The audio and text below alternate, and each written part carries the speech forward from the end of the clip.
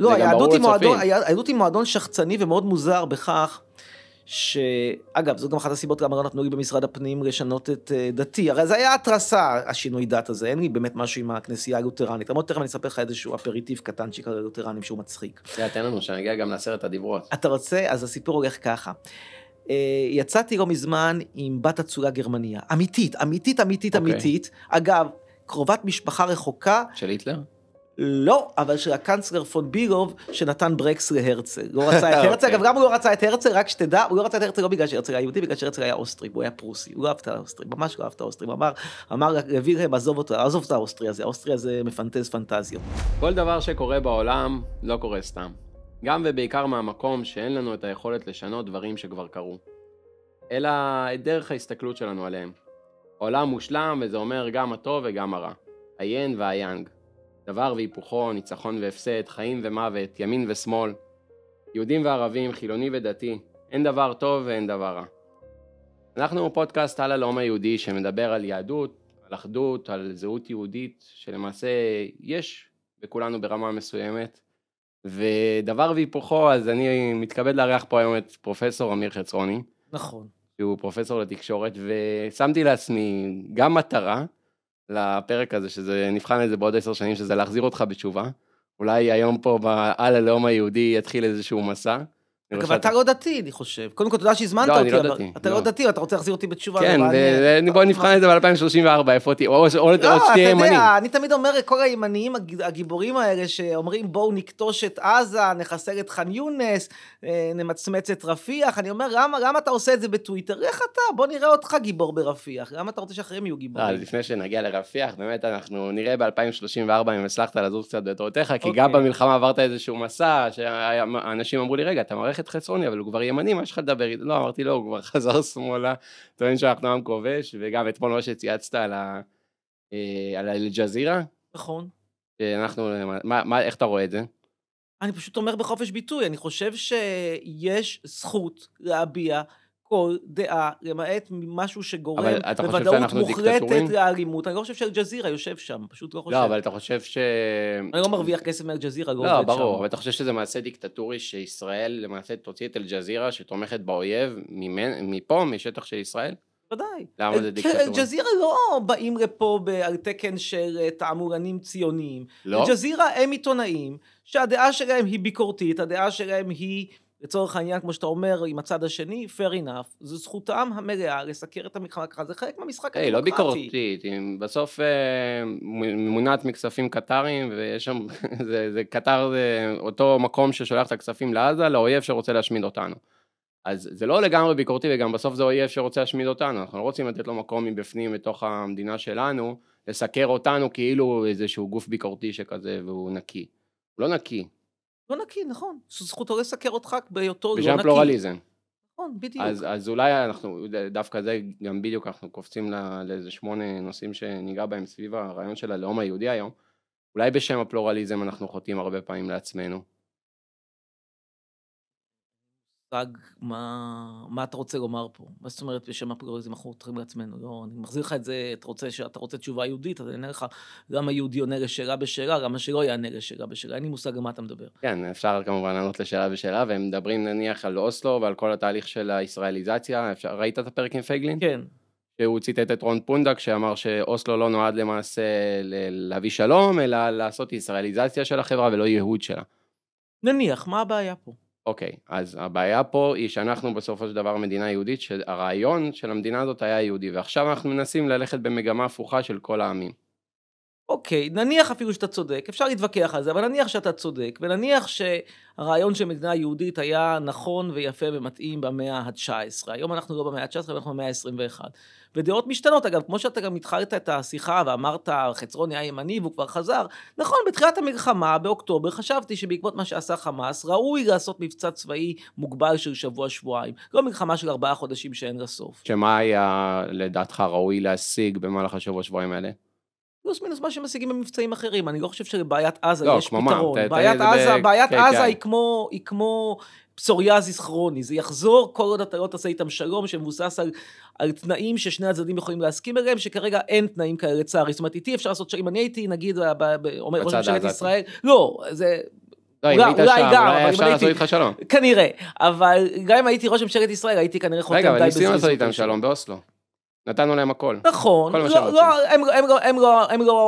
הם פה ושם קצת התפרעו, אתה לגמרי שברת את הכלים, והתוצאה הסופית היא מלחמת נצח, אבל אתה רוצה, בוא נחזור שנייה אחת, אתה רוצה לדבר על העם היהודי, או שאתה רוצה לדבר על האינתיפאדות, זה שני נושאים שהם טיפונת שונים. לא, זה שני נושאים שונים, הם כן שלובים. איך שאתה רוצה, אפשר לדבר על שניהם מבחינתי.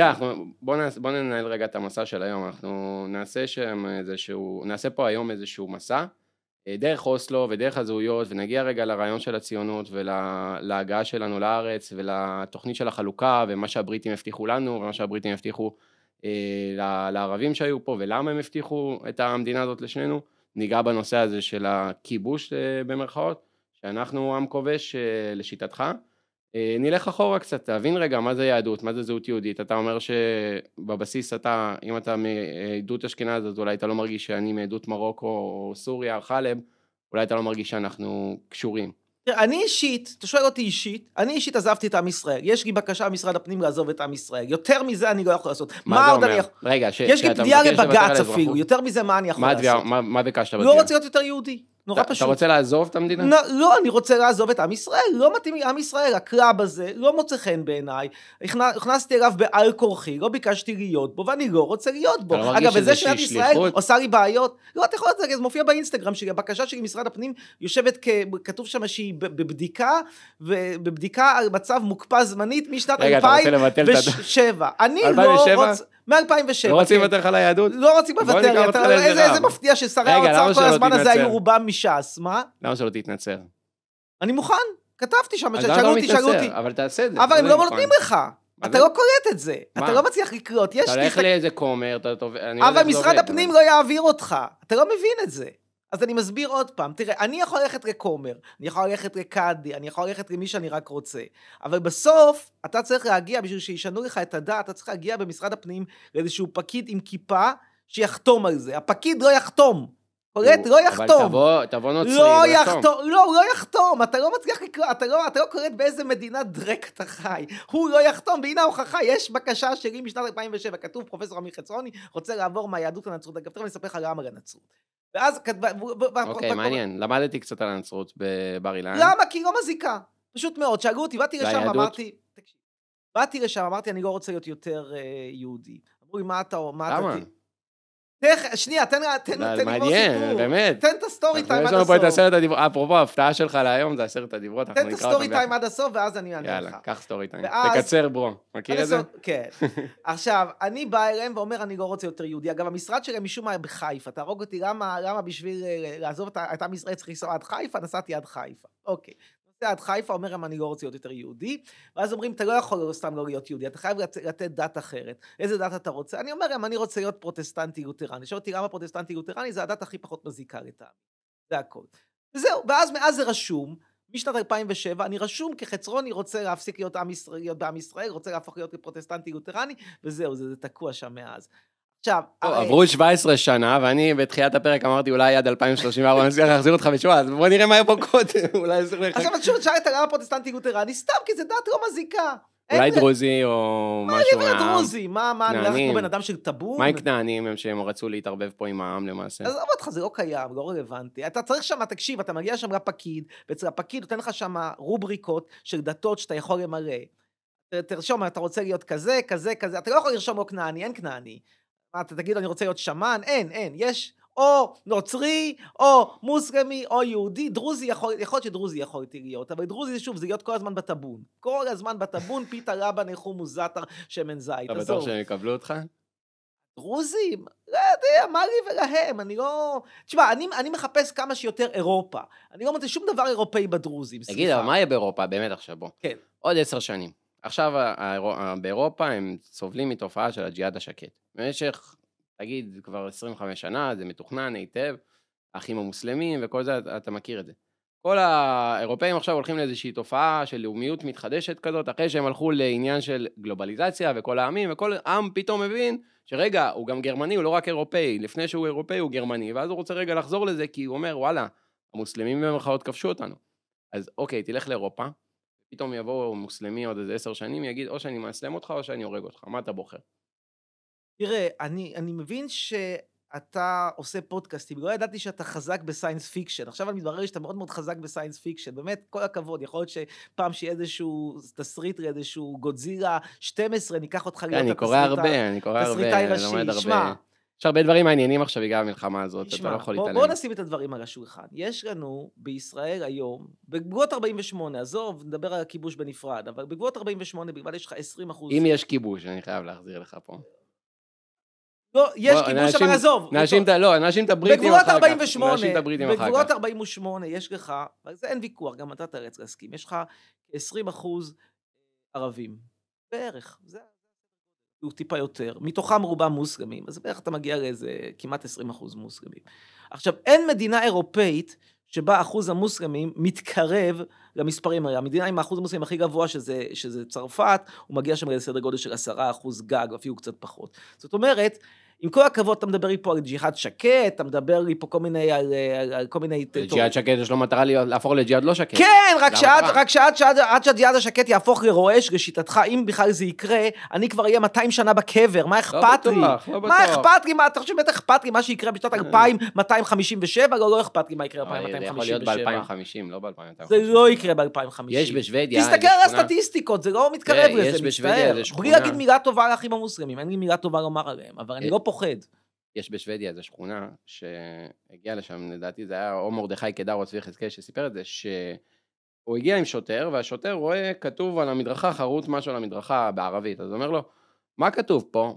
הוא אומר לו, כתוב פה שלאף שוודי כלב אין כניסה, רק למוסלמים, לשכונה הזאת, לפבלה הזאת. זה לא שהג'יהאד השקט הוא כזה שקט. זה להבדיל מהמאחזים, מעלה רחבעם ודומיו, ששם איך שמגיע פלסטינאי שאדמתו נגזרה ושמשמשת לאותו מאחז, מקבלים אותו עם פיתה, לבנה מהטבון של הדרוזים, פלוס בקראווה, פלוס כנאפה. לפני שאתה מגדיר אותו פלסטינאי, הוא בבסיס שלו, בהגדרה שלו הוא ערבי. הפלסטיניות זה הגדרה מחודשת משנת 64, 67, זה איזושהי המצאה ש... נניח, so what? אז מותר לך לכבוש אותו, מותר לך לגזול את אדמתו? לא דיברתי על לכבוש אותו. קודם כל בוא נתחיל מי כבשת, מי קיבלת את האדמה, מי שלט באדמה, האימפריה העות'מאנית, אחר כך הבריטים. ואז מה הבריטים עשו? תוכנית חלוקה, נכון? הם נתנו את הארץ, הבטחה לערבים, ונתנו את ההבטחה ליהודים. בגלל שאתה ראית את התוכנית המנדט, עם חיים ויצמן, נתנו לו את ההבטחה, כי הבינו את הכוח של היהודים בעולם, והערבים הם רצו להשתלט פה בשביל למנוע את הקרבות בתעלת סואץ, שהיה להם שם עם העות'מאנים. אז הם הבטיחו את הארץ ב-1917, במסגרת מלחמת העולם הראשונה, גם לערבים וגם ליהודים. אז קודם כל, אנחנו קיבלנו הבטחה מהם, הם שלטו בארץ, וגם מעולם לא הייתה אדמה שלהם, זאת אומרת, קראו לאדמה, מ-1917 עד 1947, ארץ ישראל פלסטינה, לסבי ולסבתי, שנולדו, סבי נולד בצפת, אנחנו דור 11 בארץ, כתוב בתעודת לידה, ארץ ישראל פלסטינה, פלסטינה ארץ ישראל, זאת אומרת, העניין של הכיבוש, ממי כבשנו, על איזה כיבוש מדובר? סיפור הולך נורא פשוט. בארץ ישראל, עד 1948, בגבולות ארץ ישראל המנדטוריים, כלומר לא כל עבר הירדן, אבל אם אתה רוצה, תקרא מצידי גם את עבר הירדן, היה רוב ערבי. אתה לא רוצה לקרוא להם פלסטינאים, קרא להם מה שאתה רוצה. יהודים הם לא, הם ערבים, חד משמעית. אין לזה ויכוח, יופי. ויוסף חדד, ערבי נוצרי, אתה יכול שיקרא לעצמו מה שהוא רוצה, אגב, במאמר מוסגר פעם באה שהוא בא להתעמת איתי, אני מקווה שיהיה משהו יותר חכם מאשר לומר אהבל. וחזרנו, זה היה הקיצה ליוסף חדד, חזרנו לענייננו. מה הוא אמר לך? אבל זה מה שהוא אמר. זה מה שהיה לו לומר, הוויכוח על אל-ג'זירה. אתה יודע, אפשר להסכים איתי, לא להסכים איתי. זה מה שיש לך לומר על הנושא של חופש הביטוי של אל-ג'זירה, של חצרוני, אבל זה בדיוק, ואגב, הדבר הזה מביא לו איזה 2,000 לייקים, אני קיבלתי 22 לייקים, הוא קיבל 2,000 לייקים. עכשיו במדינה... בסדר, עושה אפצ'יר, הוא מקבל איזה 2,000 לייקים. בסדר, ולכן אני חושב, ולכן אני לא מתפעל מהמדינה הזו, מבחינתי יכולה להתקיים או לא להתקיים. מדינה שנותנת 2,000 לייקים ליוסף חדד כדי שיגיד חצרוני, אבל שוב, אם היה נותן משהו קוהרנטי, היה בא ואומר, תשמע, חצרוני, אל-ג'זירה, תפסו את העיתונאי שלהם, עושה ככה ועושה אחרת, ואז הוא שיחד את העיר, לא יודע, אז הייתי אומר, לפחות יש פה טיעון, אין פה שום טיעון, אין כלום. אם על זה הוא מקבל 2,000 לייקים, מדינת ישראל אין זכות קיום. אבל עזוב, זה היה הקטע יוסף חדד, וחזרנו לענייננו, לדיון היותר חשוב, עם כל הכבוד ליוסף חדד. שאגב, רק לידיעתך, יוסף חדד גורם להתבוללות בעם ישראל, רק שתדע לך את זה, החברה שלו יהודייה. פתאום זה לא אכפת לך, לא מציק לך. לא אמרתי שלא אכפת לי, או כן אכפת לי, לא נגעתי. גם לכל הדתיים לא מציק. שמע, זה יוסף חדד, הערבי יוצא עם יהודייה. מה אמרתי לך על זה? רגע, מה אמרתי לך על זה? הבת שלו, מה תהיה, הילדים שלו, מה הם יהיו? כנראה יהודים. אז זה לא באמת התבוללות. שמע, הוא בן של כומר לדבריו. בשבילה, המשפחה שלה אולי זאת התבוללות. הוא בן של כומר, אולי הסבא ישפיע על הנכדים, לא יודע. אז בוא נחזור שנייה אחת. כמה אפשר לדבר על יוסף חדד, בחייאת? בוא נדבר על דברים יותר חשובים. אתה מדבר על ארץ ישראל, יהודים וערבים. אז תשמע, השלמה בשבילך, יופי. עכשיו תראה. אתה יודע, מרדכי, ראית מה הוא הביא את ה... יש לי גם את הצעיף הזה בבית. חבל שלא יש לך אותה מסיבות אחרות. קניתי. הייתי קושר אליך פה את הידיים. באיביי או קניתי את זה באלי אקספרס, היה $1 ומשהו. חבל שהכסף שזה משלם אחר כך לטרור, תגיד. $1 ומשהו, כמה כבר נשאר לטרור אחרי המשלוח, אחרי הזה, בחייאת. נו, באמת. עכשיו, ככה. יש לנו רוב ערבי עד 48. אחרי הנכבה, אחרי שגירשת, חמסת, גזלת, קצת רצחת פה ושם בקטנה, אחרי כל זה, עדיין, יש לך גם היום. מה זה רצחת? היית במלחמה, תראה, הם פתחו מלחמה, הם לא קיבלו את הקיום שלך פה. בוא רגע נלך עוד שנה אחורה. הם לא רצו אותך פה ב-1936 וב-1917. כמה מפתיע שהם לא רוצים שתשלוט בהם, נכון. אוקיי, אף אחד לא יצא לשלוט בהם, היה תוכנית חלוקה, הם לא קיבלו אותם, הם לא רצו אפילו את השטח שלהם. כי התוכנית לא הייתה הוגנת כלפיהם. היא הייתה 80-20, לטובתם. איזה תוכנית 80-20? רק הלכנו ל-50-50. אתה מדבר על איזה תוכנית הייתה 80-20? אתה מתחיל מ-1917, לאט לאט היה 20% למדינת ישראל, לארץ ישראל, אבל אתה לא היית 20%, אתה לא היית שם כלום. בסדר, בהתחלה הם לא... אבל מגיע לי מהתנ"ך, אני לא אמרתי מגיע לי יש לי עדיין. קושן מאברהם אבונה, איזה יופי. אנחנו נגיע לאברהם אבינו, אבל יותר מזה, אנחנו נלך למשה רבנו, לעשרת הדיברות, זה קצת אחרי אברהם אבינו. אפשר רגע אחד, תכף נחזור לאברהם אבינו, בוא נחזור שנייה אחת להווה. רגע, אתה אומר שאנחנו כובשים. בין הירדן לים, 13, רגע, תן לי משפט ואז אתה. 13 מיליון בני אדם גרים בין הירדן לים. אני בדרך כלל לא מדבר כל כך הרבה בפודקאסטים, רק שתדע, אני נותן לדבר, זה פה. 13 מיליון אנשים, בערך מתוכם. הדיבייט הגדול. שחרור, אמיר חצרוני, הימני והשמאלני. 7 מיליון יהודים, 6 מיליון ערבים. זה שוב, אחרי שגירשת, גזלת, כל זה, מה שנשאר זה 7-6. זה היחסים המספריים. אבל אל תגיד לי שגרשתי וגזלתי. אבל נשאר 7-6. אתה יודע שסבא שלי היה פה ב-1750? אתה יודע שהאבא שלי גירש ערבים טובים מצפת, וגם את משפחת חביב? ומה עם זה שבגרמניה רצחו אותו ורדפו אחריו ולא היה לו בית לאומי באירופה? לא רצחו אותו בגרמניה, פשוט לא נכון. התופעה הלאומית של אירופה? האמת האמיתה היא שאבא שלו ברח מפולין כדי לא לשלם מיסים. אבל מה עם אתם דור של נוכלים, זה עוד דור שאתה גם נוכל. הבנתי ראיתי אצל גיל איזה סטורי שאתה עשיר מאוד. לא עשיר מאוד, אני לא בן אדם עני, אבל אני חייב רגע אחד, 7-6, תקשיב. רגע, אתה משלם מיסים למדינת ישראל. לצערי. ואתה לא אוהב את המדינה. נו. אז אתה לא מעדיף לעזוב למדינה שתוכל לשלם בה מיסים שאתה נהנה לשלם לה? משלם פה מיסים להכנסות פסיביות. המיסים להכנסות פסיביות לא כאלה שונים במדינות שונות, זה דבר אחד. לא, אבל אתה משלם את זה למדינת ישראל או שאתה משלם את זה לא, אני משלם למדינת ישראל. אבל דבר שני, ישנם עוד כמה שיקולים בחיים. מה? תראה, אני לא הייתי בוחר בחיים להיוולד במדינת ישראל. אילו זה היה תלוי בי, אם יש דבר שאני כועס עליו. לא, אתה יהודי. על אבות אבותיי, בדיוק על זה אני עונה לך. כל יהודי בעיניים שלו יש יהודי. על אבות אבותיי, אם יש משהו שאני כועס, זה שהם לא קיבלו את ההצעה הנדיבה של פרננד ושל איזבלה ב-1492. תתנצרו, תישארו בספרד, תקבלו דרכון אירופאי יוקרתי, בלי טובות. מה הרעיון? יהודי. מה הרעיון הזה? הרעיון הזה זה רעיון שמתחיל בפרעות תחתת ונגמר ב7 באוקטובר, שום דבר טוב אין פה. זה מתחיל לפני 3,500 שנה, זה לא הרעיון של מה שקרה בסדר, ניסו לגרום לנו להתנצר ולהתאסלם, והיה גם הרמב"ם בסביבות המאה ה-11-112, הוא הושפע הרבה מהרעיונות המוסלמים, אבל הוא לא התאסלם, הוא התנהג במשך הרבה שנים כמוסלמי, כי לא הייתה לו ברירה, כי מתוך מקום קהילתי, אבל הוא כתב דברים שהיו חשובים גם ליהודים וגם לערבים. אז טענתך היא שהיהדות זה דבר טוב כי זה דבר עתיק? זה מה טענתך? לא. אנחנו ניגע בלמה זה דבר טוב, מבחינת אולי עכשיו נלך לעשרת הדיברות. אבל אני חייב שנייה אחת לפני עשרת הדיברות. מה רע? אתה ב-7-6 צריך לחתוך חצי בערך, ולא מצב שבו אתה שולט ב-95% של השטח. אני בא גם לשלוט ב-100%, אבל שכולם יכבדו את כולם. מה זה כולם יכבדו את כולם? כולם יכבדו את כולם ככה שאתה שולט בהכל, והם עבדים שלך. מתוך ה-7-6 יש לך 2 שהם פה עם תעודת זהות כחולה. נכון. מתוך ה-6 מיליון. נכון. שאין להם אוטונומיה תרבותית, שמאז 48 לא הוקמה עיר ערבית אחת, למעט היישובים בנגב שעשמו אותם נצרת, לא הוקמו, הם היו קיימות 85% מהגליל, אבל הם היו קיימות כל הזמן. אבל אתה לא נגדם. איזה יופי שאתה עדיין לא סירסת אותם. אתה נותן להם לחיות, והם חיים איתך, אתה לא מנסה לגעת להם בדת, והם לא מנסים לגעת לך בדת, להם יש את היישוב שלהם, לך יש את היישוב שלך, מה רע? לך יש חוק שבות, לך יש חוק נכסי נפקדים, לך יש משטר צבאי עד 1966, וואלה, אם אני הייתי ערבי, אני כנראה לא הייתי יוסף חדד. הם חיים במדינה הכי דמוקרטית במזרח התיכון, הכי ליברלית, שמאפשרת להם לחיות חיים, שהם אומרים לך תודה. עכשיו בוא רגע ניגע בזה. והאם אני שואל אותך, מה יותר טוב להיות בישראל, יהודי או ערבי? מה יותר טוב להיות בישראל, יהודי או ערבי? ערבי. אתה היית פרופסור. אז אם זה ככה, למה אתה לא רואה תופעה עצומה של יהודים שמתאסרמים, אם זה כל כך אמיר, אתה היית פרופסור. נכון. אני גם למדתי באוניברסיטה, ביולוגיה. יופי, איזו אוניברסיטה? בר אילן. למה בסוף אתה מתעסק בשטויות האלה? תראה, הייתה פה שנה מאוד קשה, אנשים פה היו באחד על השני. רצית להיות רופא, נכון? לא, האמת שלא, כולם אצלנו בתואר רצו להיות רופאים, ולא... רק אתה רצית להיות ביולוג. אבל יש לי עסק עם שירותי רפואה, ואני לא רציתי להיות רופא, האמת, זה קטע, כולם אצלנו בתואר בביולוגיה רצו להיות רופאים, ואני לא. ובאמת רציתי ללמוד ביולוגיה, כי זה מאוד עניין אותי, וזה מאוד מאוד מעניין.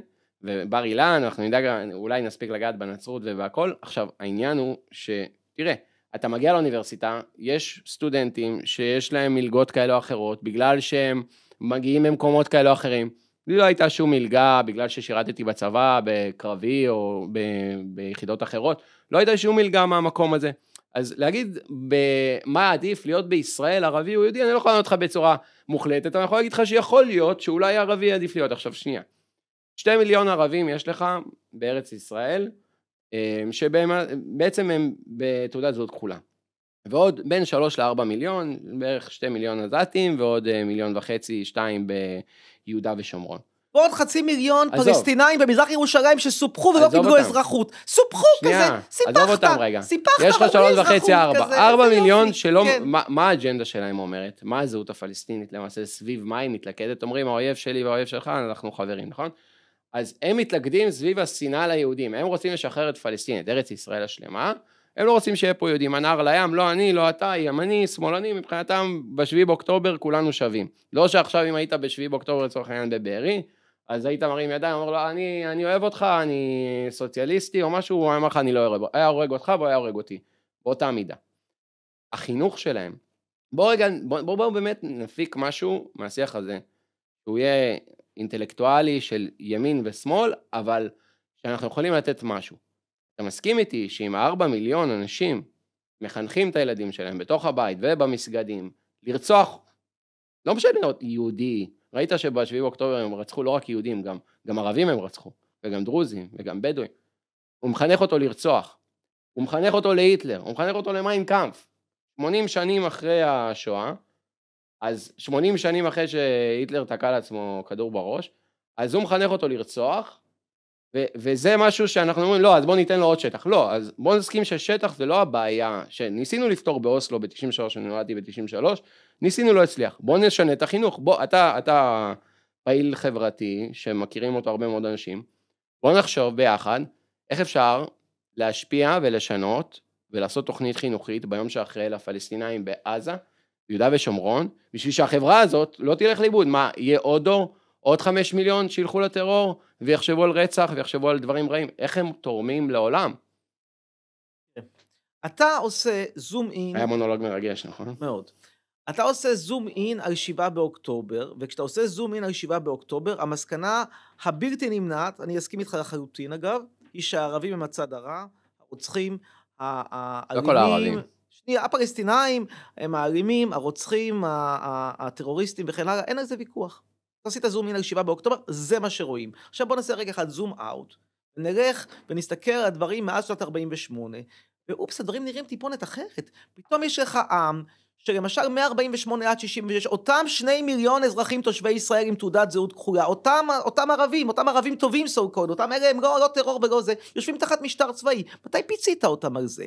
יש לך חוק נכסי נפקדים, חוק נכסי נפקדים לקח נכסים מאנשים שגרו פה, ופשוט לקח אותם, גזל אותם, ואתה אומר בתמורה נותן לו מלגה לאוניברסיטה, וואו, איזה יופי, לקחתי ממך קרקע ששווה 10 מיליון שקל, ותן לך בתמורה מלגה ב10,000 שקל ללמוד רפואה. חלק מהם לא קיבלו את הקיום של שלך, הם יצאו איתך למלחמת חורבה במלחמת העצמאות, כי הם לא קיבלו את הקיום שלך פה. מותר לך לגזור רכוש? אם הם היו מקבלים את התוכנית שלך, זה לא אנחנו עשינו את זה. מה זה לא אתה? אז מי עשה את זה? הבריטים, התוכנית של החלוקה. אבל הרכוש נגזר, סליחה, מי יושב היום ביפו העתיקה? מי יושב היום בקטמון? מי יושב בצפת שלך? אתה מסכים איתי, הנה עכשיו אתה רואה בעזה, אתה אומר שאתה לא מרוצה מהמלחמה. אתה מסכים איתי שלמלחמה יש תוצאות, שזה כמו שיפוץ, אתה יודע איך אתה נכנס, אתה לא יודע איך אתה יוצא.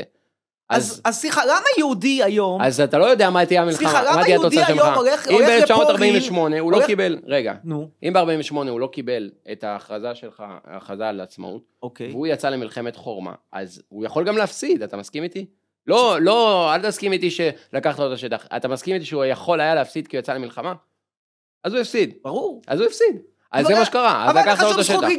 אבל זה מה שקרה, זה המלחמה. אבל אין לך את הזכות הזאת, היום אתה הולך לפולין, ומגרש פולני זקן, שאין לו שום קשר לשואה, שום קשר להיטלר, הוא כבר כנראה דור שני, הוא אפילו לא גרמני, והוא יושב באיזושהי דירה שהייתה שלך, לא שלך, הייתה של איזשהו סבא של סבא שלך בקרקוב, ואתה לוקח לו אותה. זה הפעם לא היה שלהם, ידידי, זה פעם היה שלהם, זה האדמה שהם היו גרים בה, אמרנו להם להישאר שם, לא אנחנו, הבריטים הציעו להם להישאר, הם פשוט לא רצו אפילו לשמוע שיש פה יהודים. למה? רגע. וגם פה היו שמאלנים לכאורה, במרכאות פלסטינים שמאלנים, שרצו לקבל עליהם את הרעיון של החלוקה. מה קרה? היו הימנים הקיצוניים הפלסטינים, הטרוריסטים שבאו וחיסלו אותם כבר בערבים, זה עוד לא קראו להם פלסטינים, ב-1947 ו-1936 חיסלו את האנשים שרצו לשתף פעולה עם התוכנית של החלוקה, הקיצוניים. יש להם בעיה בהנהגה, מיסודם. אנחנו לא רוצים לקחת לאף אחד שום דבר, אני לא אומר לך בוא ניקח 6 מיליון נזרוק אותם לים, לא, אנחנו חווינו את זה בתור אומה, אבל בוא נחשוב על הדור הבא, בוא נחשוב איך אנחנו יכולים לדאוג שהבעיה הזאת לא תלך לנכדים שלנו ולנינים שאולי לשלך לא כי אתה תעבור לצורך העניין לגרמניה, אם זה הבחירה שלך, אבל אם אני נשאר פה והמשפחה שלי פה, אני לא רוצה שהבעיה הזאת תעבור כמו לפיד, לא כמו לפיד הזה. זהו. אבל אני לא יודע, אתה חי ביקום מקביל. למה? כי כשאתה מסתובב, אני לא צריך ללכת לשטחים, לא צריך אפילו ללכת לירושלים, לתל אביב, אתה מסתובב לך נגיד בכפר שלם, ואתה פתאום רואה מסגד, אופס, מי בנה את המסגד הזה? האם בנה את המסגד הזה חלוצים ציוניים בשנות ה-30? כן, אני חושב שאסור לך לקחת מסגד שהיה שייך לערבים, אז בוא נחזור לבתי כנסת באירופה, ראיתי אותך אומר באיזה פודקאסט, שבוא נחזור לגרמנים, ונגיד להם, תנו לנו מדינה, לא? אז בוא נחזור לאירופאים, נגיד בוא תחזור לנו את הבית כנסת שם, בוא נלך לעזה, אבל זה מה שאתה עושה. בוא נלך לעזה, לבתי כנסת שקיימים מאות שנים, ונתיישב שם, ובוא נלך 2000 שנה אחורה, ונגיד חבר'ה, האדמה הזאת שלנו, וזה בדיוק מה שעשינו. חזרנו 2000 שנה אחורה לבית שלנו, כי זה מה שכתוב. כשאתה מתעלם מזה ש1400 שנה גרים פה ערבים. אבל אתה אומר שזה רק בגלל שזה לפני. אתה מתחיל את ההיסטוריה, רגע, ואם כבר מדברים על התנ"ך שלך, בוא נדבר תנ"ך, תקשיב. המורשת של התנ"ך שאתה כל כך מתפאר בה. שלנו. שלך, אני לא בעסק, אני מקסימום קורא את זה. אתה אמרת שאתה לא רוצה להיות יהודי. למה אתה לא רוצה להיות יהודי? בעיניי מניה מפסידה, ומניות מפסידות המוכר. אחת המניות הטובות בעולם. ממש לא. תראה, בוא נחזור שנייה אחת לאינקוויזיציה, במאה ה-15. לא, אנחנו חייבים באמת לגעת בזה. במאה ה-15 יש לך שני יהודים, כמו שהיה אומר ידידנו יוסיאן, שלוי מראה ומוישרה. ועכשיו שלוי מראה ומוישרה, כן, שלוי מראה ומוישרה היו אומרים, יש לך שתי אפשרויות, או שאתה מתנצר או שאתה עף. שלוי מראה התנצר, נשאר בספרד, מוישרה עף. מי עשה עסק יותר טוב? מוישרה עף שמעתי אותך אומר את הטיעון הזה. לא, אבל הוא גמר בסוף בעמק התודרה, ואחרי עמק התודרה במרוקו הוא הגיע במקרה טוב לדירת שיכון בדימונה. העולם הזה לא כזה נאור ולא כזה טוב, וכל היום מלחמות, וגם באירופה, תראה, הם עכשיו נמצאים באיזושהי 80 שנים של שקט, במרכאות, אבל זה אחרי שהם רצחו עשרות או מאות מיליונים בשם הנאורות והדמוקרטיה והליברליזם והלאומיות. די, זה לא עובד. אי אפשר לבוא ולהגיד, זה נכון, זה לא נכון. הלאומיות הזאת או הכלל אזרחיה, זה לא נכון להגיד, בוא נהיה כמו כולם. אנחנו לא כמו כולם, אנחנו יהודים, זה מיוחד. אתה יודע מה ההבדל ביני ובינך? אתה חי בעבר ואני חי בהווה. אבל אני מסתכל קדימה. אתה מסתכל קדימה, איזושהי הסתכלות היפותטית, שאולי תתקיים ואולי לא, ומה שבטוח שהיא אולי, ואילו אני חי בהווה שהוא ודאי לחלוטין, ואני אומר לך שבהווה הוודאי לחלוטין, המקום הכי פחות בטוח ליהודים, כיהודים, הוא ישראל. זו האמת. הסיכוי שלך ליפול קורבן לטרור ערבי הוא הרבה יותר גבוה בישראל מאשר בכל מקום אחר בעולם. זו האמת. אם אתה רוצה להיות יהודי, אני לא רוצה להיות יהודי, אז זה לא רלוונטי לי. אם אתה מבטל את כל הזהויות שבעולם, אני יכול להסכים איתך. תגיד לי, לא היה שום זהות שבעולם, לא יהודי, לא נוצרי, לא מוסלמי. אתה אומר לי, כולם בני חורין, כולם שווים אחד זה לזה. אבל אנחנו לא חיים בעולם כזה. אנחנו לא חיים בעולם אוטופי שכזה שהוא לא נוצרי והוא לא מוסלמי והוא לא יהודי. יש זהויות. בוא נתחיל מזה שיש זהויות. אז אתה אומר שביחס לזה שיש זהויות, אתה אומר שיהודי זה הכי פחות, המדינה הכי מפסידה שיכולה להיות. כן, כי שוב, כי חוזרים לדוגמה של שנוי ומוישרה מהמאה ה-15, אז מוישרה שהחליט להישאר יהודי ונאלץ לעזוב את ספרד ולעזוב את רכושו ומצא את עצמו במרוקו, בעמק התודרה, בלב הרי האטלס, תוך כדי שמטפף את טופי טמטם ושומע ילדים זה שמחה, ילדים זה ברכה וכן הלאה וכן הלאה וכן הלאה, מחכה שיעבור שליח של הסוכנות לראות אותו לארץ ישראל, ייתן לו דירת עמידר בדימונה עם ניאגרה לא סמויה, זהו מוישרה, ומאידך ומי העלה אותו? מי שם אותו בדימונה? מי שיקן אותו בדימונה? גיורא יוספטל. האשכנזי שבא 15 שנה קודם, וריסס אותו בגזים, כי הוא אולי בא ממחלות מאפריקה. 15 ל-30 שנה, ועשה לו טובה גדולה, אבל עזוב, זה ויכוח אחר. בוא נשאר בוויכוח היהודי-ערבי, כי יש לנו רק שעה, ולא נספיק את כל הוויכוחים בשעה אחת. ואילו מצד שני, אפשר, אין לי בעיה, אבל זה פשוט ויכוח אחר. עכשיו, שנוי מראה מאידך גיסא, נשאר בספרד, התקדם בחיים, אחרי זה אולי הוא עבר לגרמניה, אולי הוא נהיה בנקאי בציריך. מה יהיה עוד 20 שנה עם היוסקלה הזה? אתה יודע מה יהיה? אולי הג'יהאד שקט ידפוק לו בדלת ויגיד לו, רגע, עכשיו המוסלמים רוצים להשתלט על העולם. אבל בינתיים, שנוי מראה עושה מילואים 4 חודשים בעזה, ואילו מוישרה נהנה מהחיים, בשוויץ, עושה סקי, שיפארן. גם בעזה נהנים מהחיים. יש פה עניין של כבוד מולדת. יש דברים שאפשר למכור, יש דברים שאי אפשר למכור. אתה לא יכול למכור את עזה ככיף חיים. אתה לא יכול. כמובן שזה לא כיף חיים, ואני רוצה קודם כל להצדיע באמת לכל הלוחמים שנמצאים שם. אגב, סליחה לתהייה, אתה עושה מילואים? לא. למה? זה כזה ימני?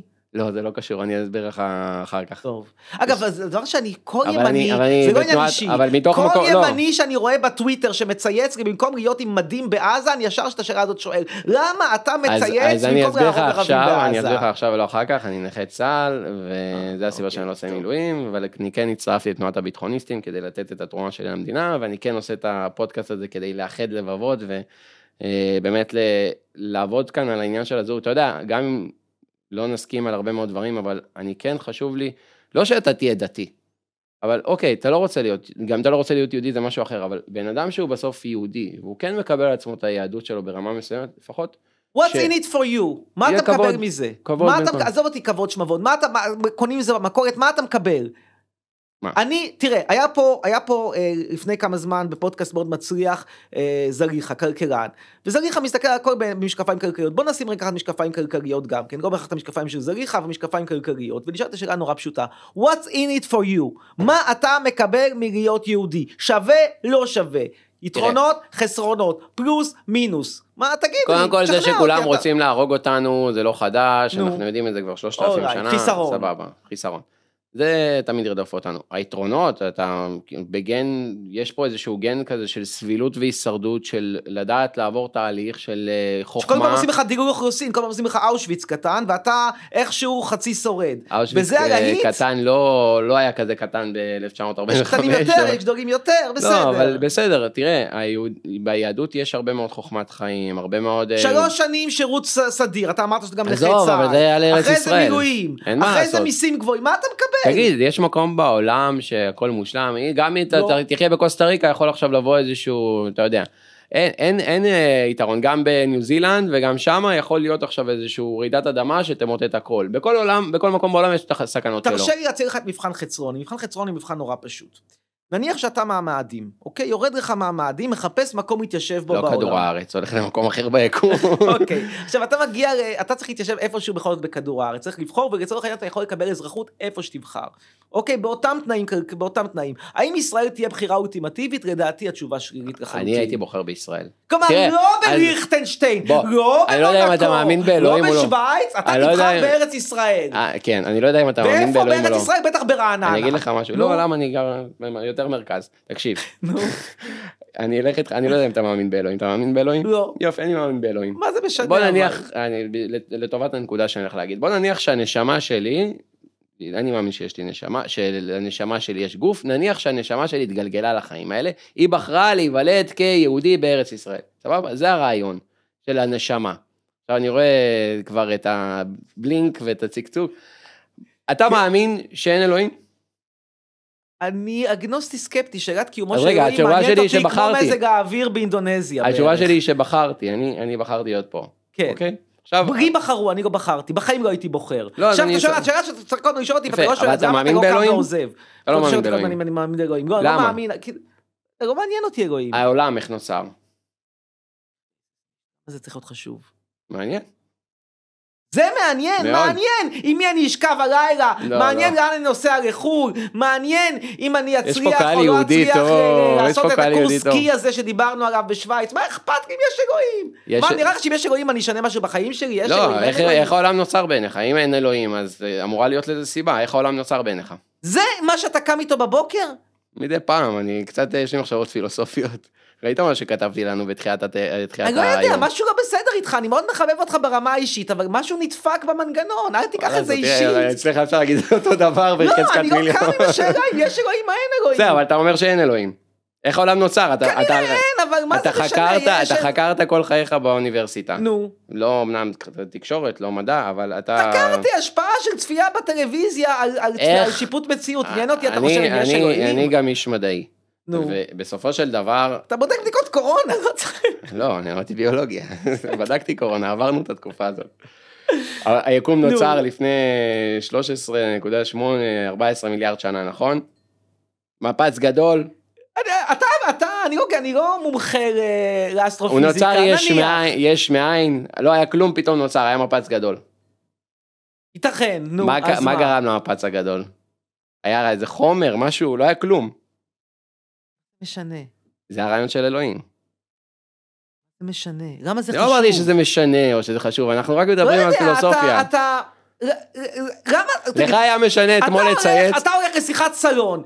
מה תדברו? תדברו על איך יצאתי עם ההיא, ועל איך קניתי את הבגד ההוא, ודברו אם יש אלוהים. מה, אני לא יודע. לך היה משנה אתמול לצייץ של ג'זירה, נסגר, והישראלים הם דיקטטורים, שהגיע הזמן שסגרנו את ג'זירה שהם ערוץ בשירות האוהב. לך היה חשוב. לי חשוב לשאול אותך אם יש אלוהים, אבל שאלת ג'זירה היא שאלה אקטואלית, גם אם אתה חושב אחרת ממני. גם אלוהים זה אקטואלי מאוד, בטח במזרח התיכון. איפה אנחנו נמצאים? במזרח התיכון. מה אכפת לי מה קרה לפני 13 מיליארד שנה? בשם מה רוצח אותך, יש אוסקר ומויש עליהם, ויש מוחמד. בשם מה מוחמד רצח אותך 7 באוקטובר, וילך מחר לעשות פיגוע. בשם מה? בשם אללה. נו. אתה במזרח התיכון. אבל האמונה, יש הבדל בין האמונה. היהודי פה במזרח התיכון, בכוח האמונה גם כן. אבל שוב, גם בלי קשר. יש הבדל בין האמונה של בן אדם, לבין השאלה הבאמת תיאולוגית פילוסופית, אם יש אלוהים או אין, זאת אומרת, אין ויכוח שאותו מוחמד מאמין שיש אלוהים, וגם יכול להיות סביר מאוד שהוא חושב שבשם אלוהים מותר לו לרצוח. זה לא אומר כן, זה לא אומר שיש אלוהים, וזה גם לא אומר שהשאלה, אם יש אלוהים, היא שאלה משמעותית. לא, אמרתי שזה משמעותי. אולי, מה גורם לו לרצוח? אני פשוט מנסה להחזיר אותך בתשובה, לא הבנת? אני מתחיל עם היסוד הבסיסי. לך תדע. never say never. לא, אני אומר לך, בשביל תוכנית, לא, עזוב אותי מפודקאסט של 2,500 צפיות, אני בשביל פריים טיים של 2 מיליון צופים לא יחזור בתשובה. ולמה? בדיוק עניין הדיסוננס הקוגניטיבי, כי בשביל, הרי מה קורה בדיסוננס קוגניטיבי? אתה משנה את דעתך... מה, אם אתה חוזר בתשובה, אלה זה מיליוני צפיות. אני יודע. תראה, דיסוננס קוגניטיבי, הרי אתה משנה את דעתך בגלל, בעקבות מעשה שהוא, בעקבות פרס נורא נורא מינורי. אז אם אתה פתאום נותן לי 2,500 צפיות באיזשהו פודקאסט נידח, ואני אומר לך, יש אלוהים, יש לי בעיה, ואז אני מתחיל באמת להאמין. אבל זה לא פודקאסט נידח. בסדר, בקטנה. פודקאסט בסימן עלייה. אגב, אני חייב לומר את האמת, בוא נשים את הקלפים על השולחן. מבחינת ההפקה,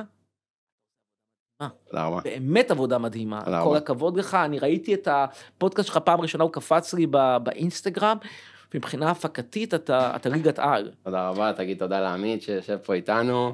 כל הכבוד לעמית.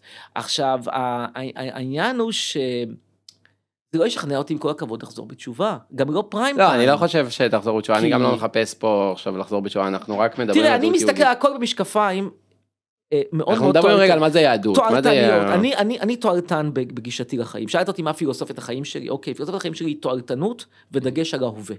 לא על העבר הרחוק, אגב, מעניין, אז זה היה גם הדוקטורט שלי. הדוקטורט שלי היה מה תפיסה, עסק בנוסטלגיה, אבל בגדול השאלה שנשאלה שם היא, מה האוריינטציה היותר חזקה שיש לאנשים, האם היא עבר רחוק, עבר קרוב, הווה או עתיד, ואיך זה מושפע גם מפרסומות, לא מפרסומות, ממדיה בכלל, בעיקר מפרסום, אבל האמת בעיקר מפרסום.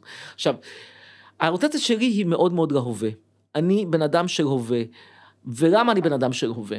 כי העבר הרחוק, עם כל הכבוד, הוא אחלה לסרטים, הוא אחלה לספרים, אבל הוא לא קובע כרגע את חיי. היהדות מדברת הרבה בהווה. תגיד, ראית את הפרק עם דנה ברון, הפרק הראשון בפודקאסט? כן, ראיתי. אני מכיר אותה גם רמה אישית. כן, אני יודע, היא גם אמרה לי. אתה יודע שהיהדות זה לא סתם איזה משהו. זה לא סתם זהות, זה לא סתם יצאת במקרה נוצרי, יצאת יהודי, יש לזה משמעויות. יש הרבה תורה של היום יום. שוב, אתה מדבר פה עם חילוני וליברל כמוך, אני מקווה שזה ברור. לא, היהדות היא מועדון שחצני ומאוד מוזר בכך, שאגב, זאת גם אחת הסיבות למה אנחנו נוגעים במשרד הפנים לשנות את דתי, הרי זה היה התרסה, השינוי דת הזה, אין לי באמת משהו עם הכנסייה הלותרנית, למרות תכף אני אספר לך איזשהו אפריטיב קטנצ'יק על הלותרנים שהוא מצחיק. תן לנו שנגיע גם לעשרת הדיברות. אתה רוצה? אז הסיפור הולך ככה. יצאתי לא מזמן עם בת אצולה גרמניה, אמיתית, אגב, קרובת משפחה רחוקה. של היטלר? לא, אבל של הקנצלר פון בילוב, שנתן ברקס להרצל. לא רצה את הרצל, אגב, גם הוא לא רצה את הרצל, רק שתדע, הוא לא רצה את הרצל לא בגלל שהרצל היה יהודי, בגלל שהרצל היה אוסטרי, הוא היה פרוסי, הוא לא אהב את האוסטרי, ממש לא אהב את האוסטרי, אמר לווילהלם, עזוב את האוסטרי הזה מפנטז פנטזיות. anyway, עכשיו, משפחה מאוד דתית, המשפחה הזאת, ואני אמרתי להם שאני אגיש פנטזיה, כל אחד הפנטזיות שלו, אתה יש לך פנטזיה כנראה להקים את בית המקדש, נכון שאתה רוצה להקים את בית המקדש? זה הפנטזיה של פייגלין. כן, לא, שלך גם? אני לא מתנגד, אני לא מפריע לי, כמו שלא מפריע לך דברים אחרים. אני יש לי פנטזיה אחרת, הפנטזיה שלי זה לגור בטירה ולהיות פון חצרוני, כאילו להיות עציר ולגור בטירה ברוקית. אמרת שיש לך כמה עשרות מיליונים, לך על זה. אני לא אהיה בן אצולה, אתה לא מבין. רגע, מאיפה?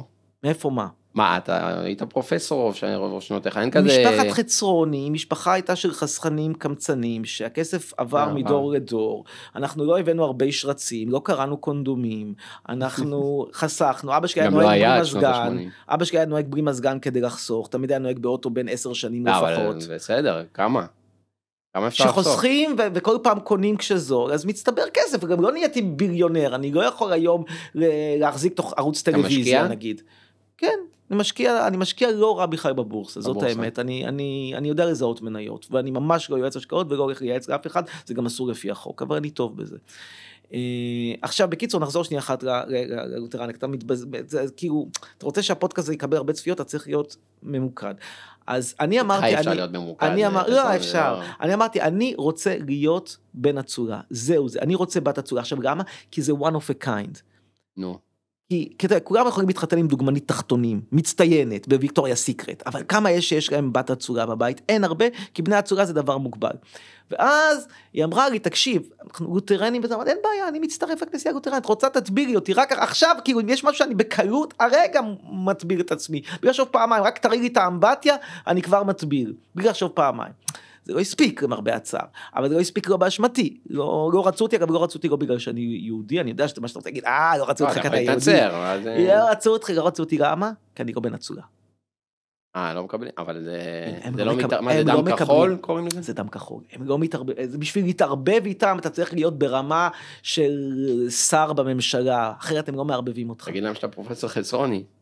זה הספיק עד דרגה מסוימת, זה מאוד כואב לי, אני מדבר על דבר שהוא כואב לי מעומק הלב, כי אתה מבין, מה כואב לי פה? אני יכול לקנות את המשפחה הזאת 15 פעם, כאילו אין להם כלום, יש להם איזשהו בית אומלל עלוב במזרח פאקינג גרמניה, כמו איזה דימונה של הגרמנים, אבל לתואר, לפון, אני לא אגיע. הם לא יכניסו אותי לפון, שוב, אוטוטו יכניסו אותי, כי המצב של המשפחה הזאת לא טוב, יש אחת בבית משוגעים, יש אחד קצבאות, בסוף אני אצליח איכשהו להגיע לפון. אבל אז אתה תיקח את כל המשפחה שלהם על הגב שלך, זה כבר לא נשמע כזה הסיבה. אני לא סוחב כסף לדור הבא. כאילו אגב, אני גם על הורי, בצורה מודעת ומוחלטת. לא יהיו ילדים. לא כי אני לא יכול, למיטב ידיעתי אני לא עקר, אבל אני לא רוצה ילדים. אתה לא רוצה ילדים? אני לא רוצה ילדים, אני חושב שילדים זה השקעה מזעזעת, ואם אתה מתעקש על זה שיהיו לך, אם כל כך חשוב לך הדור הבא, תאמץ, כך בהודו ילד מוכן, מהנדס איכותי. אתה זוכר שאני למדתי ביולוגיה. יש נכון. לכל יצור ביולוגי שני דברים שמניעים אותו, שזה רבייה והישרדות. מה הוא אוכל בשביל להתקיים והתרבות. איך דווקא בבני אדם נוצר הרעיון הזה שלא מתרבים, לא עוברים לדור הבא. מותר האדם מן הבהמה. פה אולי המקרה היחיד כמעט שאני מסכים עם היהדות. אנחנו לא פרות. אם אנחנו פרות, אז אתה נותן אור ירוק לאונס. זאת האמת. אנחנו פשוט לא כאלה. אנחנו התקדמנו איפשהו מאז האדם הקדמון, whether it was 5,000 שנה אחורה, או 5 מיליארד שנים, 5 מיליארד שנים אחורה. פשוט אנחנו לא כאלה. זו האמת. רציתי להקריא את 10 הדיברות. יאללה. רוצה לשים כיפה? זה יעזור לך? אין בעיה. לא יעזור לי. בכיף. לא, משום בעיה עם זה. בוא נעבור דיבר. זה בדיוק המקומות שבהם אין לי בעיה לתת כבוד. לא, בסדר גמור. אז זה מתחיל ככה. זה מתחיל וידבר אלוהים את כל הדברים האלה אשר לאמור, אנחנו נעבור דיבר. אנוכי אדוני, אני אגיד את הדיבר, אתה תגיד מה אתה חושב עליו. אנחנו משחקים משחק. בעיה, אין בעיה. מהמשחק הזה יצא לנו חצרוני דתי ב-2030. לא יצא. יצא משחק או בן אדם שאמרת לו, בבקשה, אני מבקש ממך, תכבד אותי, תשים כיפה, אמרתי, אין בעיה. אנוכי אדוני אלוהיך, אשר הוצאתיך מארץ מצרים, מבית עבדי. זה הדיבר הראשון. לא רלוונטי. אוקיי, לא רלוונטי למה? אני לא מאמין באלוהים, אני לא צריך להגיד תודה לאף אחד. אתה אומר, משה רבנו בא לפרעה, אמר לו, איים עליו עם קצת מקלות, וזה עבד. בוא נאמר את דעתי על משה רבנו, אני לא ארחיב את דעתי על משה רבנו, רק אגיד שאחת השעות הראשונות בעולם, לפחות לפי המקרא, בהנחה שהמקרא הוא אמת, יש על זה ויכוחים, אבל אם המקרא הוא אמת, אז שואת העם המדייני זה משה רבנו. הוא עשה שם דברים מזעזעים. הוא עשה דברים שעליהם היום היו יושבים בהאג, מאסר עולם כפול, לא יודע כמה. אתה אומר שלקחו את הסיפור וכתבו אותו בצורה נעימה יותר. כנראה. לטענתך. טוב, לא יהיה לך אלוהים אחרים על פניי. לא תעשה לך כל פסל וכל תמונה, אשר בשמיים ממעל, ואשר בארץ ממתחת, ואשר במים תחת לארץ. אתה אומר כל הרעיון הזה. כמה דברים אני רוצה להגיד. קודם כל, דבר ראשון, יש לי בעיה עם חוזים שאני לא חתמתי עליהם. כלומר, תחשוב על מצב שבו אתה שוכר דירה, חתמת על חוזה, אתה צריך לשלם שכר דירה. אבל תחשוב על מצב אחר שבו פתאום מגיע לך איזשהו מישהו, ואומר, אתה מבחינתי שוכר בדירה, אז אני בכלל מכיר את הדירה שלך. הוא אומר, לא מעניין אותי, אתה שוכר אצלי, תשלם לי שכר דירה כל שנה, כל חודש 5,000 שקל. אתה אומר, לא אתה סגרת את ההסכם הזה? לא הייתי בהר סיני, לא חתמתי, זה דבר אחד. ודבר נוסף, שאני חייב לומר בקטנה, אם אכן הדיבר הזה עובד, אם אכן הוא עובד, אני חושב שיש קצת בעיה עם כל התמונות של הרבנים. תראה, זו תופעה שהתפתחה באירופה, כל הקמעות, כל אלפי... אתה רואה כל תמונות של הרב מלובביץ', תמונות של הרב עובדיה, מה זה עומד בניגוד... יש פה הרבה השפעה מהנצרות. השפעה מאוד חזקה של פולחן הקדושים הנוצרי. ולאסלאם ניגע בכמה נקודות. טוב, אחר כך אתה תסכים עם דברים כנראה. לא תשתחווה להם ולא תעבדם, כי אנוכי אדוני אלוהיך, על קנה פקד עוון. אוקיי, אז אתה לא רוצה גם, זה מתקשר לקודם כמובן. אף אחד, לא חתמתי על הסכם, אני לא בעסק. בסדר גמור, לא תישא את שם השם לשווא. אתה לא מאמין, אני לא נושא את שמו, לא לשווא ולא לשווא. יאללה, בוא נלך לדברים שאתה כנראה תסכים איתם. זכור את יום השבת לקדשו. כי 6 ימים תעבוד, בלי כי, 6 ימים תעבוד, ועשית כל מלאכתך, ביום השביעי שבת לאדוני אלוהיך, לא תעשה כל מלאכה, אתה ובנך וביתך, עבדיך ואמתך ובהמתך וגרך אשר בשעריך. כי 6 ימים עשה אדוני את השמיים ואת הארץ, את הים, את כל אשר בם, וינח ביום השביעי, על כן ברך אדוני את יום השבת ויקדשהו. לא מקובל, אני אגיד לך גם למה, אני אפתיע אותך פה עכשיו.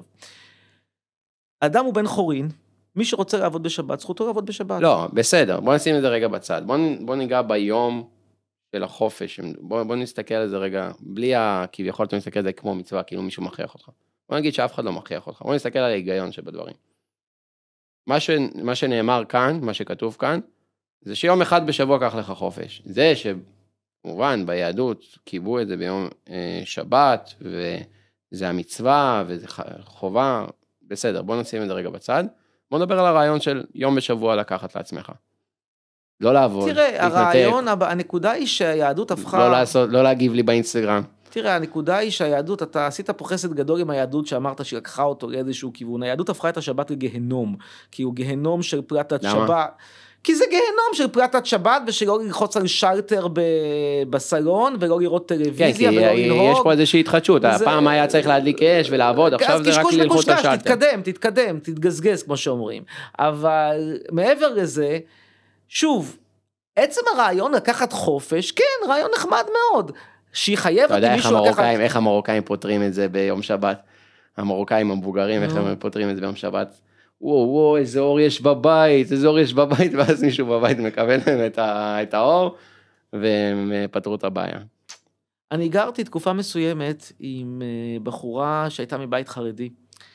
באמת?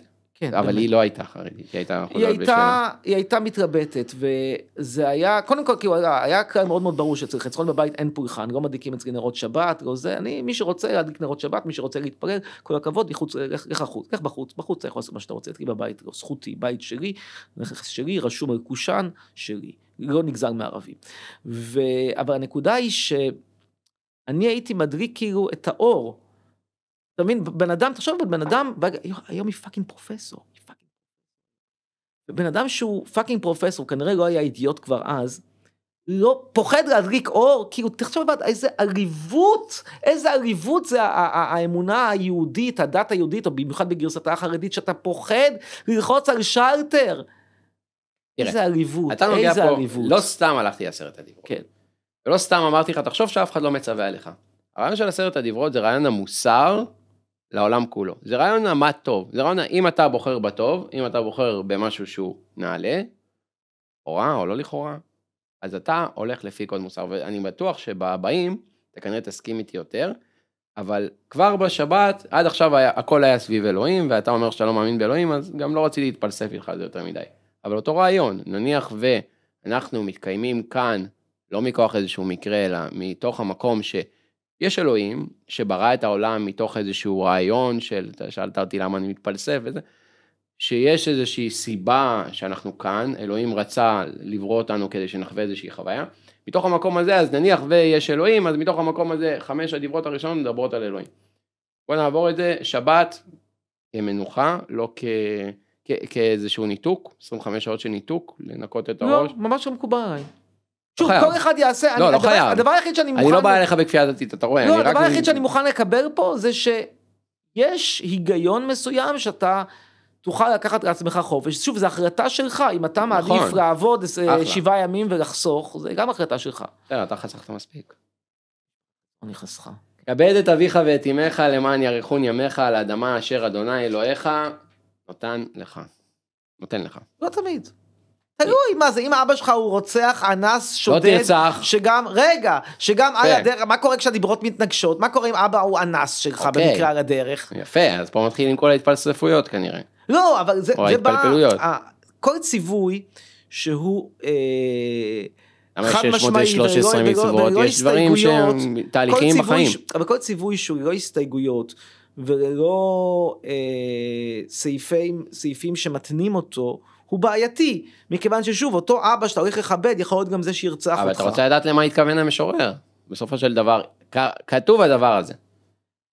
שוב, מנוסח רע בעיניי, זו האמת. תבדיל את הכפייה. זה מנוסח בנוסח שלפני 3,000 שנה, שזה עבר עוד איזה מאות או עשרות דורות בעל פה. אתה אמרת שאלוהים כתב את זה. בסדר גמור. הייתה לו בעיית הגעה. זה אתה אמרת, אני לא אמרתי את זה עד עכשיו. אוקיי. זה מה שנאמר ביהדות. לא תרצח, אתה מסכים?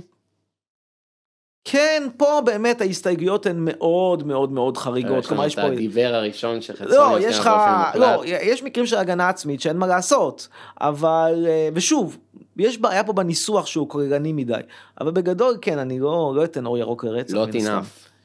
ממש לא מקבל. לא מקבל? אפילו לרגע אחד. למה? כי כל אחד מאיתנו הייתה פעם יזיזה, אולי אפילו יש היום, מה יש? תימי לגמרי. ומה אתה חושב על השבירה בנאמנות של הזוג, של המונוגמיה? תראה, יש פה, זה באמת דיון מאוד מעניין. מה זה קשר רומנטי, מה זה נאמנות? כי יהיו כאלה שיגידו, הרבה יגידו כמוך, שהנאמנות הכי חשובה זה נאמנות מינית. יהיו גם אחרים שיגידו כמוני, שהנאמנות החשובה ביניהם זה נאמנות לוגיסטית, או כספית, או אמוציונלית, יהיו כאלה שיגידו, ויהיו כאלה שיגידו שבכלל הם לא חפשים נאמנות, הם פוליאמורים. להגיד שיש פה איזשהו ציווי שאגב, קטגורי. בתנ"ך היו הרבה מאוד פוליאמורים. כן, היו פוליאמורים, היו שם כל מיני, דוד המלך היה וואחד נואף, כמו שאומרים. אני בקיצור לא מקבל את זה. אתה מקבל? מה, את לא תינף? כן. זה פה מתחילה הסוגיה להיות מורכבת עבור כולנו. אני שואל אותך. אני חושב שזה נכון. זה יסוד המוסר. אם אתה רוצה לפעול כבן אדם נעלה ונאור, אז כן, אז אבל בוא נגיד שיש זוג, אוקיי, זוג. והזוג הזה החליט להיות ביחסים פתוחים. אני לא הייתי כנראה הולך להיות בזוג כזה של יחסים פתוחים. רגע, אולי אתה לא, אבל נגיד האישה שמה, אתה מכיר אותה, והיא רוצה אותך בתור מאהב. בוא נגיד לצורך העניין שהבעל שלה מסכים, יודע, מכיר אותך. מה הבעיה פה? הכל מרצון. קודם כל, מה שאתה הולך זה עוד צעד שהם רוצים והבעל מסכים לה. כן. זה, אתה הולך איתי במקום שלא חשבתי עליו, אבל אם היא עושה את זה לצורך העניין מאחורי הגב, כי היא רוצה, אני לא רוצה, כי אני יודע שיש פה פגיעה מוסרית, ואני לא מוכן להיכנס למקום כזה. קרה מקום שמישהי ניסתה לפתות אותי במקום כזה, ואני עצרתי את זה. אמרת, אני רוצה לראות תעודת גירושין. לא, אולי, אבל בסדר. בלי תעודת גירושין, אני לא יוצא איתך לדייט. אתה יודע, זה מזכיר לי, הייתי פעם... היה משהו כמעט דומה. לא הצעתי את האפשרות. היה לי רעיון עם מתן פרץ, הסטנדאפיסט הציוני הידוע, שבו הוא אומר, אני לא... הוא יבוא, אז תקשיב, הוא אומר שם, תיקח את הקטע הזה שלו איתי, הוא אומר, אני לא אתחתן עם גויה, ואז אני אומר לו, לצאת עם גויה, אתה מוכן? הוא אומר, לצאת, כן, אתה לא יודע לאן זה יהיה, ואז אני אומר, ולשכב עם גויה, זה בסדר? אז הוא אומר, אני חושב שכן, ואז פתאום הוא עוצר את עצמו, אומר, מה אמרתי? אבל כן, אתה רואה, בסוף זה הכל עניין של נוחות. בינתיים הייתי אחראי לדברים שאמרתי, למרות שזה קשה איתך. לא תענה ברעך עד שקר. זה שקר. לא תשקר בתכלס, אל תשקר. תראה, שוב, זה מורכב מאוד. שקר לבן. מורכב, כי החיים הם מורכבים. היה לי חבר... שקר לבן, שקר שחור. היה לי חבר שהיה חוקר שקרים. באמת, חוקר שקרים באוניברסיטה. איך קוראים לו? הפרופסור דנילוביץ', משהו כזה, כמו מעיריית באר שבע, אבל לא קשור בכלל לעיריית באר שבע. בקיצור היה חוקר שקרים, ואחד המחקרים שלו גילה שבממוצע אנשים משקרים פעם וחצי ביום. ביום או בשעה? ביום. ביום? פעם וחצי. כן. עשה סטטיסטיקה. מישהו שואל אותך מה נשמע, יכול להיות שאתה משקר לו, הכל טוב, לא בטוח שהכל טוב. אז זהו, אז יש פה בעיה, בקיצור. טוב, יפה. ומה, אבל מבחינת היום-יום, כאילו, בבסיס, תשמע, אתה אומר למי שאני אוהב אותך, ואתה לא באמת אוהב אותה, אתה אומר למי שאני רוצה לחיות איתך כל חיי, ובעצם אתה מבין שהקשר הזה ייגמר בעוד חודש, אז מה, אז שיקרת? עזוב, זה לא עובד, לדיבר הבא. הכל פה לא עובד, נו.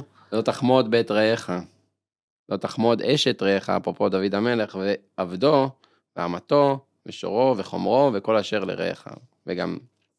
מה זה נקרא? אני לא מבין מה זה נקרא לא תחמוד. לא תחמוד. הנה סו, בת שבע מתקלחת. לא תיקח או לא תרצה לקחת? לא, במחשבות שלך. לא. בת שבע מתקלחת. על הגג. בא דוד המלך. רואה אותה מתקלחת על הגג. ושולח את אוריה החיתי לקרב בשורה הראשונה של הלוחמים. ככה.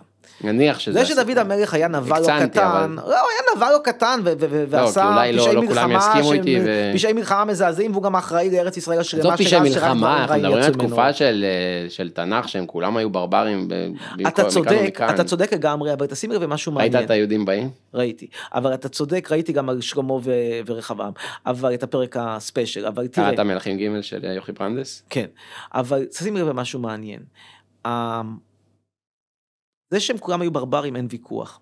אבל ברגע שיש לך בתל אביב, בצפון הישן, רחוב יהושע בן נון, זה רחוב על שם פאקינג פושע מלחמה. זה שיש לך סדרות דוד המלך יוקרתי עם מגדלים, זה סדרות על שם בן אדם שהוא, עזוב, הורג את ה... מה עם אריאל שרון וסברה ושתילה, אתה יכול, תראה כמה רחובות. אתה שם את סברה ושתילה בליגה אחת עם טבח העם המדייני, טבח העם המדייני של משה רבנו, מה זה סברה ושתילה? סברה ושתילה הרגו 1,000 פלסטינאים, ואריק שרון לא השגיח, נתן להם אור ירוק, ואתה משווה את זה למשה רבנו שהורג את כל הנשים והילדים, וגם הגברים של מדיין. ועוד 1,400 שנרצחו 18 שנה אחרי ההתנתקות בגלל ההחלטה של אריאל שרון, והוא קיבל כל כך הרבה כבוד. אתה רוצה עכשיו בדיעבד לקחת עזבת ממנו את הרחוב. אנחנו נקרא את הסוף, אני רוצה לסגור לך את כל הפינות. אבל תקשיב, לגבי הקטע שלא תחמוד, זה לא עובד. קודם כל, המשפט המודרני לא מעניש על מחשבות בדרך כלל, זה דבר אחד. ובצדק. כי אתה יכול, איך אתה תשפוט בן אדם על מה שהוא חשב? ודבר אבל זה היה מה שמניע את המעשה, המחשבה תחילה. אבל לא ניתן לשפוט על מחשבות. סוף מעשה במחשבה תחילה. איך אתה יכול לשפוט בן אדם, איך תוכיח שבן אדם חשב על משהו? לא, אבל ברגע שהוא חשב על זה, אלוהים ידע. אלוהים עדו. אבל ברגע שהוא חשב על זה, אז בסופו של דבר כנראה שהוא גם יעשה את זה. עכשיו, לגבי לקחת... תראה, אנחנו עדיין עם הכיפה, איזה יופי. ביקשת, אני שמתי כיפה, לא, הדעות שלי לא השתנו, אם אתה חושב שבזה שאני אשים כיפה, או אוריד כיפה, אז אני אהפוך להיות ליותר ציוני או יהודי, זה לא יקרה. אנחנו שנינו חילונים. אני אגיד לך, יש בעיה. הרבה שצופים עכשיו ויגידו שאתה זוכה פה לרגע של חסד ענק. שום חסד ענק, אני אומר לך שכל הציוויים, כל 10 הדיברות, אני 8 מהם דוחה על הסף, לא רעיון של ציוויים, לא רעיון של ציווי, רעיון של מחשבה, פילוסופית, תחשוב מאיפה זה נבע, למה כתבו את זה? בסוף כל מה שכתוב פה זה כתוב. למה זה כתוב? יש סיבה, הרי זה, כמו שלך יש כישרון כתיבה לצורך העניין, או כישרון התבטאות, יש אנשים עם כישרון כתיבה לפני 3,000 שנה, שרשמו כל מיני רעיונות, וחלק מהם היו היסטוריונים שתיארו לך את היציאת מצרים, ואת כל מה שפרעה עשה שם לצורך העניין למצרים, איך שאתה מתאר. כנראה שהיה מישהו שגנבו לו את האישה. התשובה לשאלה למה, כנראה היה מישהו, איזשהו בעל מקורנן, שלקחו לו את אשתו, וזה עצבן אותו, הוא כתב את 10 הדיברות. השאלה אם זה מחייב אותי היום. שוב, השאלה, האם מותר לקחת אשת איש? אתה לא חושב שבעשרת הדיברות יש משהו יותר עמוק? התשובה היא כן. למה? כי זה לא עבירה פלילית. זה לא דבר שיכול להיות פלילי, אתה לא מעניש על רומנטיקה. ואם זה יגרום לא לעשות עבירה פלילית? בגדו בי, בגדתי, כולנו בגדנו ונפגדנו, אלה החיים. תחיה עם זה. מה, אתה תתחיל עכשיו, מה אני ארדואן שאני אציע להפוך את הניאוף לעבירה פלילית? אגב, זה לא עבר החוק הזה בטורקיה, אפילו בטורקיה זה לא, למיטב ידיעתי לפחות זה לא עבר. מה אתה חושב, יאללה בוא נסיים עם זה דווקא, למרות שאנחנו יכולים להגיע ליהדות והנצרות, מה אתה חושב על הרפורמה המשפטית? נגד. למה? כי מערכת המשפט, עכשיו אפשר להעיף את זה כבר, תודה. מערכת המשפט בארץ היא איכשהו, היא לא מושלמת. בתור בן אדם שהפסיד לא מעט משפטים, שהיה אמור לנצח אותם, אני אומר לך שהיא לא מושלמת. ערערת? מה? ערערת למחוזי? הגעתי לעליון. המשפט שלי, תשמע, המשפט הכי קלאסי, הכי צריך לשכנע שבישראל אין חופש ביטוי, זה המשפט שבו אני הפסדתי לפייסבוק בעליון. כי בעצם מה שהעליון קבע, היה לי דף פייסבוק, סגרו אותו בנימוק שאני עובר על כלי הקהילה. עכשיו, מה שבעצם העליון הציע איזושהי פשרה שאני הסכמתי לקבל אותה, שאני אפתח דף חדש, והם ייתנו לי, אמרו לי, תיקח עוד שנה הפוגה, ואז תפתח דף חדש. כאילו, העליון שופט בפייסבוק, שזה משהו כל כך חדש, והעליון אולי אפילו עוד לא ידע איך לגשת לזה בכלל. אז זהו, ישבו שם 3 שופטים, אחד מהם היה מאוד מאוד ימני, זה מינץ, ימני דתי, הכי קיצוני, אגב הוא היה יחסית לא נגדי, וכנפי שטייניץ היא כזה באמצע, ורונן שהיא שמאלנית.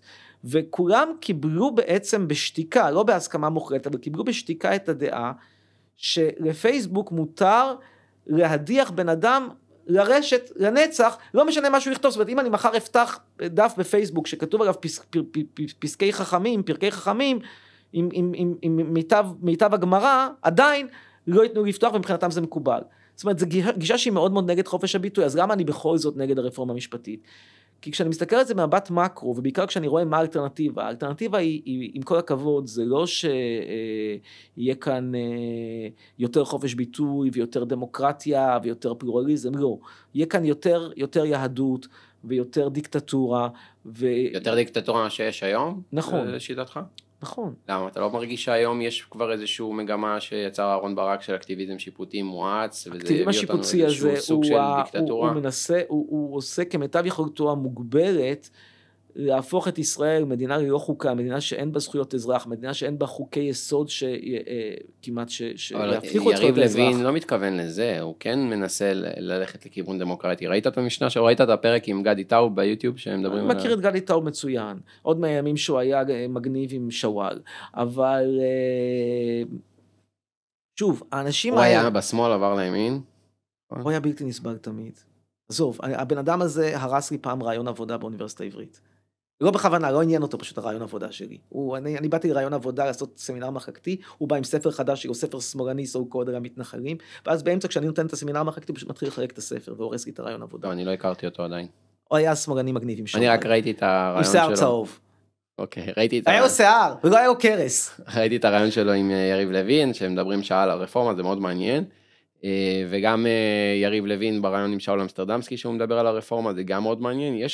יש פה איזשהו רעיון. יש שם מישהו שבא ואומר שהוא רוצה לתת לרשות המבצעת את כל הכוח, יותר כוח. אבל היום לרשות השופטת יש הרבה מאוד כוח. נכון, מכיוון שהרשות, אני יותר סומך על שופטי בג"ץ. אתה סומך על אהרון ברק מאשר על בורא יותר עולם. מאשר על אמסלם, חד משמעית, כן, מכיוון שאני רואה מי שיושב ברשות המבצעת. היום זה אמסלם, מחר זה פלוני אלמוני, אתה הולך ובוחר בקלפי. לא יהיה שם שום דבר טוב. לא יהיה שום דבר טוב ברשות המבצעת, לא יהיה ברשות המבצעת וגם לא ברשות המחוקקת. תסתכל, יש לך ברשות המחוקקת עכשיו, ברגע זה. למה שלא תרוץ נגיד למרץ עבודה? אני בלתי בכיר, אבל בוא ניקח משהו אקטואלי. עכשיו רוצים להעיף מהכנסת את עופר כסיף. נכון. הוא תומך טרור. רגע, עופר כסיף, לא יודע מה עובר לו בראש בלילה, אם הוא תומך טרור או לא תומך טרור. מאמר מוסגר, אני מכיר אותו, אבל... אני בטוח שאתה מכיר אותו. לא, מכיר אותו דווקא ממלחמות ועד עובדים במכללה לפני המון שנים. לא בקטע הפוליטי בכלל. עכשיו, עופר כסיף, האם עופר כסיף הלך... אתה חושב שתומכי טרור צריכים לשבת בכנסת ישראל, ולאיים על קיום מדינת ישראל? זה לא קצת פרדוקס? אני חושב שההגדרה של תמיכה בטרור, שאתה משתמש בה, היא הגדרה מאוד מאוד רחבה, כוללנית ולא מדויקת. עופר כסיף הוא לא תומך טרור. עופר כסיף הוא ביקורתי מאוד. אני אגיד לך איך אני רואה את זה. לתמוך בישות פלסטינית, שהישות הפלסטינית חורטת על דגלה להשמיד את מדינת ישראל, זה לתמוך בטרור, בין אם זה אחמד טיבי ובין אם זה עופר כסיף. זה לא משנה, הם אומרים אותו דבר, הם רוצים להשמיד אותנו. זה מה שהם חרטו על דגל אש"ף, זה מה שהם שמו באג'נדה שלהם. אז צריך לתקן את זה ברמת החברה היהודית, שזה המפלט היחידי שאתה אומר שגם פה אנחנו בסכנה לאין שיעור, אז פה צריך לתקן את זה, שלפחות מי שבפנים, בין אם זה אל-ג'זירה, בין אם זה כסיף, בין אם זה מישהו אחר, לא יאיים על הקיום שלנו. עופר כסיף נבחר הכנסת בקולות של ציבור מאוד מאוד מובהק. עופר כסיף מעולם לא הסתיר את דעותיו, אתה לא יכול להגיד שזה כמו סילמן או וואטאבר או בנט. גם אחמד טיבי לא הסתיר את דעותיו וגם לא מנסור עבאס. ברור לגמרי מה הם רצו, ברור לגמרי למה בחרו בהם. אף אחד שבחר בהם לא חשב שהוא בוחר בהם כי הם הולכים להקים את בית המקדש.